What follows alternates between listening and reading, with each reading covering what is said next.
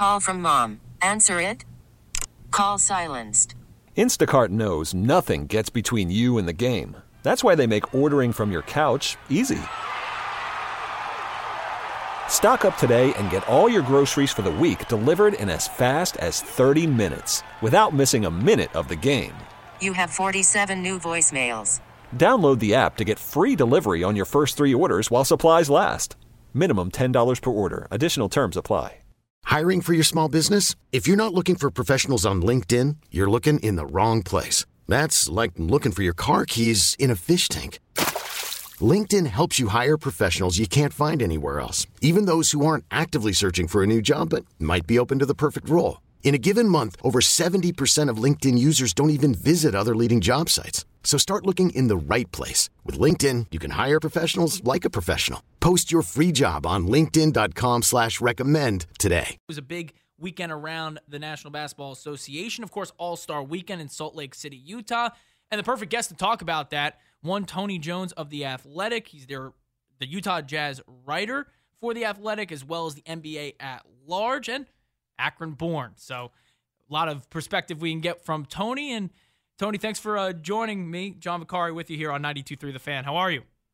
I'm good. Thank you for having me. I appreciate it. Absolutely, man. And we don't know each other before this. Obviously, just reached out to you because I was, looking for, I think, both perspectives of, again, Cleveland and Utah. So I want to start, of course, with who I thought was going to be the man of the hour last night. I honestly thought the most valuable player was going to be Mitchell, just based on, storyline-wise, and I knew that unlike maybe most of, or at least some of the players last night, there wasn't that competitive drive. Mitchell wanted to go out there and put on a performance at his former spot. So I want to know from you, what's been the reaction in Utah to Mitchell's first year here in Cleveland, which has been, by all accounts, at this point, maybe the best of his career?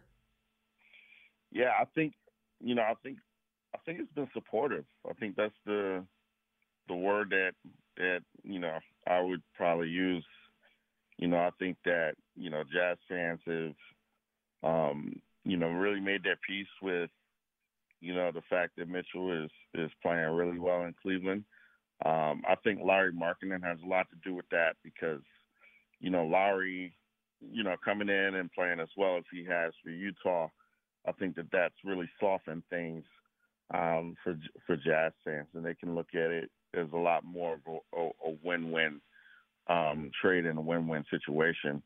There are some hard feelings, especially from Jazz fans who have wanted Mitchell to play defense for years, and they're looking at Mitchell in Cleveland, and he's sliding his feet and he's locking up and he's basically giving a rip defensively. So, there's some hard feelings there, but overall, I think that supportive is probably the best adjective to use there. I want to touch on what you touched on at the end there about the defensive end of it. I feel, because I didn't think when Mitchell first got here that he was going to have the immediate success and impact that he's had. I knew he was going to be a great player. He's been a great player, but the locker room's his. He's the team leader. He's the number one option. This is his team. It happens so seamless, but towards the end in Utah there, he just, I don't think, took that role. And obviously there was locker room controversy and this and that, but what is behind the instant success here? Do you have any theories with that? Well, I kind of pride myself on, knowing Donovan as well or better as any media guy or woman out there. And I could have told you before the season that Donovan was going to have a good year because he's a very competitive person with himself, and he's very self-critical. And he did not play well last year. And he did not, he got cooked in the playoffs by Jalen Brunson. He did not play well in the playoffs against Dallas. So it didn't matter where he was playing this year, whether it was Cleveland, whether it was back in Utah, if the Jazz have held on to him. My thought coming into the season was he was going to have a really good season because he just did not play well to his standards last year. That being said, in terms of, him being a locker room presence, you got to look at the dynamics.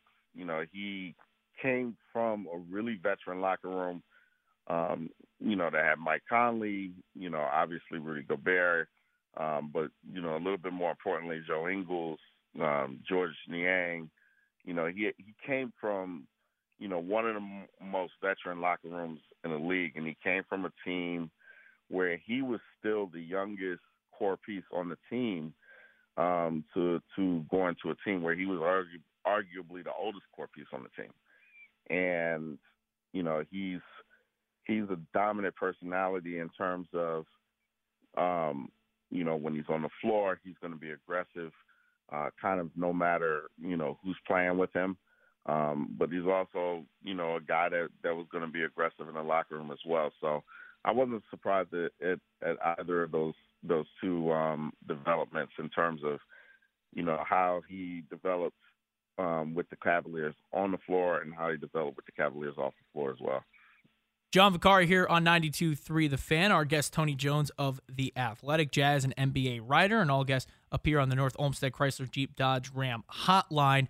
So you just touched on all of what has been great about Donovan Mitchell. Utah obviously had to make a trade for him and got a nice return back, marking it an all-star. The locker room, in your words, imploded last year, right? How is Utah adjusted? I know they're not in a playoff spot right now, but they're not bottom of the barrel in the Western Conference either. How has that adjustment been this year, and who's really taking the reins in Utah? Well, it's been, more of a refreshing season for sure. Just from a writer's perspective, the Jazz were a difficult team to cover last year. Just because there was a lot of, impending kind of doom and gloom. Like, everybody knew that the run was over.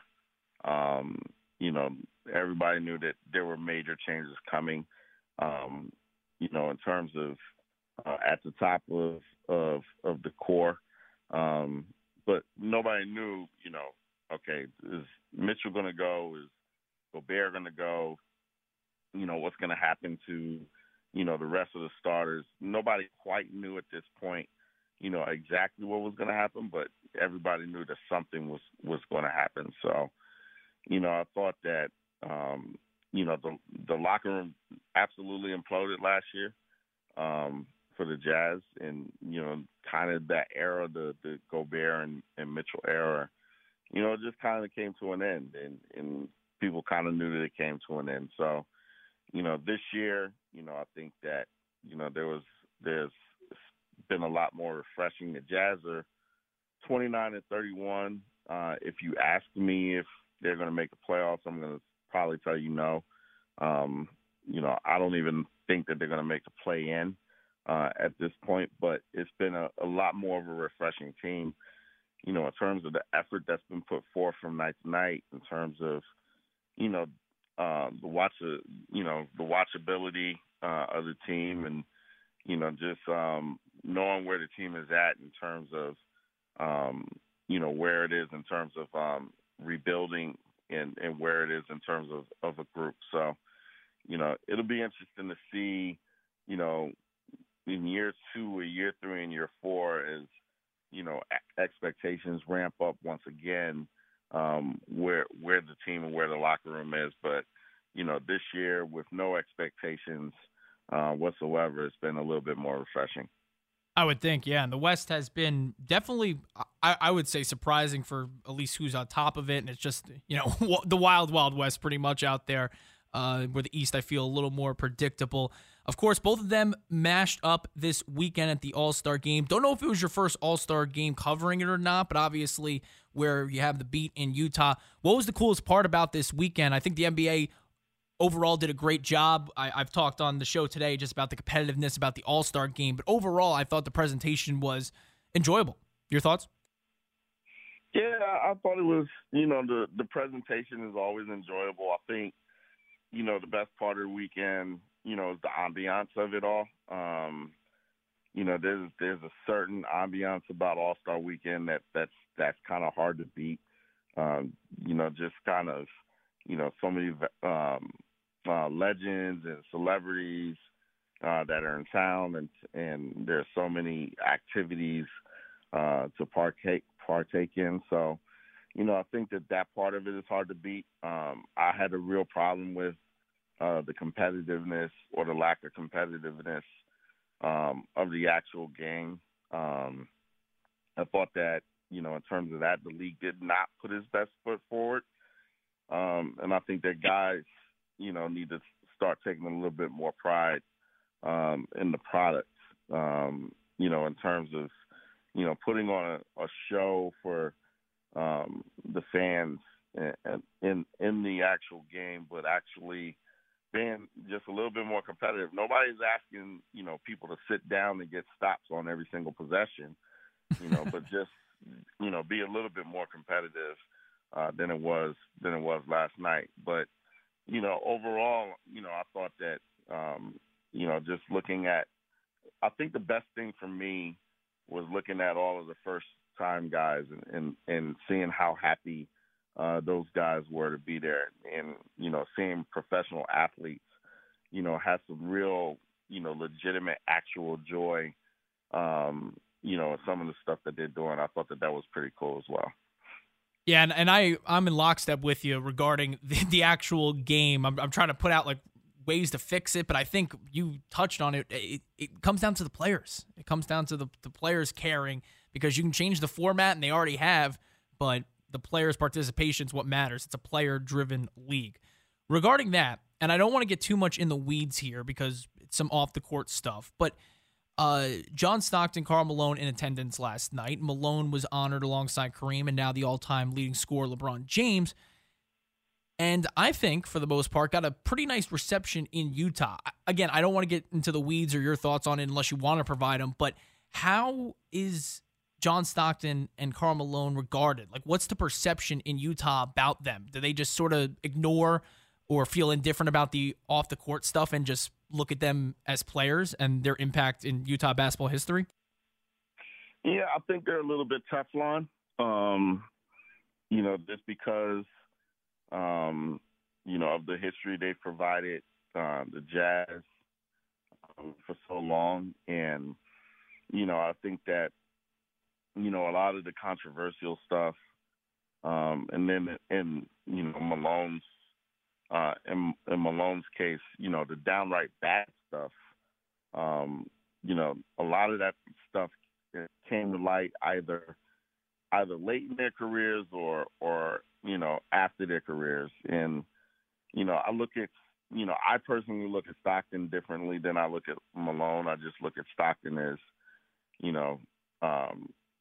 somebody who's full of conspiracy theories, and but I look at Malone as a bad human being. Mm-hmm.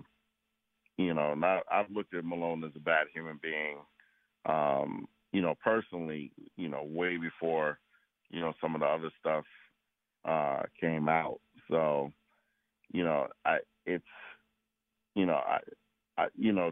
personally, I'm a person that was born to a 14-year-old mother. So, that's, that side of things with Karl Malone is something that I can't reconcile, and I'll never be able to reconcile with. So, I'm just personally, I'm not a Malone person at all. So I, really wish that he wasn't a part of the festivities, over the weekends. I just kind of wish that, he, just kind of retire and just kind of go away. But, in terms of, how Utah Jazz fans look at Malone and look at Stockton, I think that they're kind of Teflon in those eyes. There are a lot of people, in their 30s, 40s, 50s, that, those guys were, those two guys were their childhood heroes. So, I think that obviously the reception, will reflect that. And I thought that Malone got, a nice reception from Jazz fans. But some of the stuff off the floor, it just kind of is what it is. So, you kind of, as a journalist, you gotta, kind of put your personal feelings aside. But, I think that, for me, there were a lot of mixed feelings for me here. 100% understandable. Tony Jones of The Athletic joining us. Tony, thank you so much, man. Great insight as well. And I know that last question, not the easiest to answer, but I appreciate you bringing it 100%. Enjoy your work in The Athletic as well. And thanks for hopping on. No problem. Thank you for having me. We get it. Attention spans just aren't what they used to be. Heads in social media and eyes on Netflix. But what do people do with their ears? Well, for one, they're listening to audio. Americans spend 4.4 hours with audio every day. Oh, and you want the proof? Well, you just sat through this ad that's now approaching 30 seconds. What could you say to a potential customer in 30 seconds? Let Odyssey put together a media plan tailor-made for your unique marketing needs. Advertise with Odyssey. Visit ads.odyssey.com.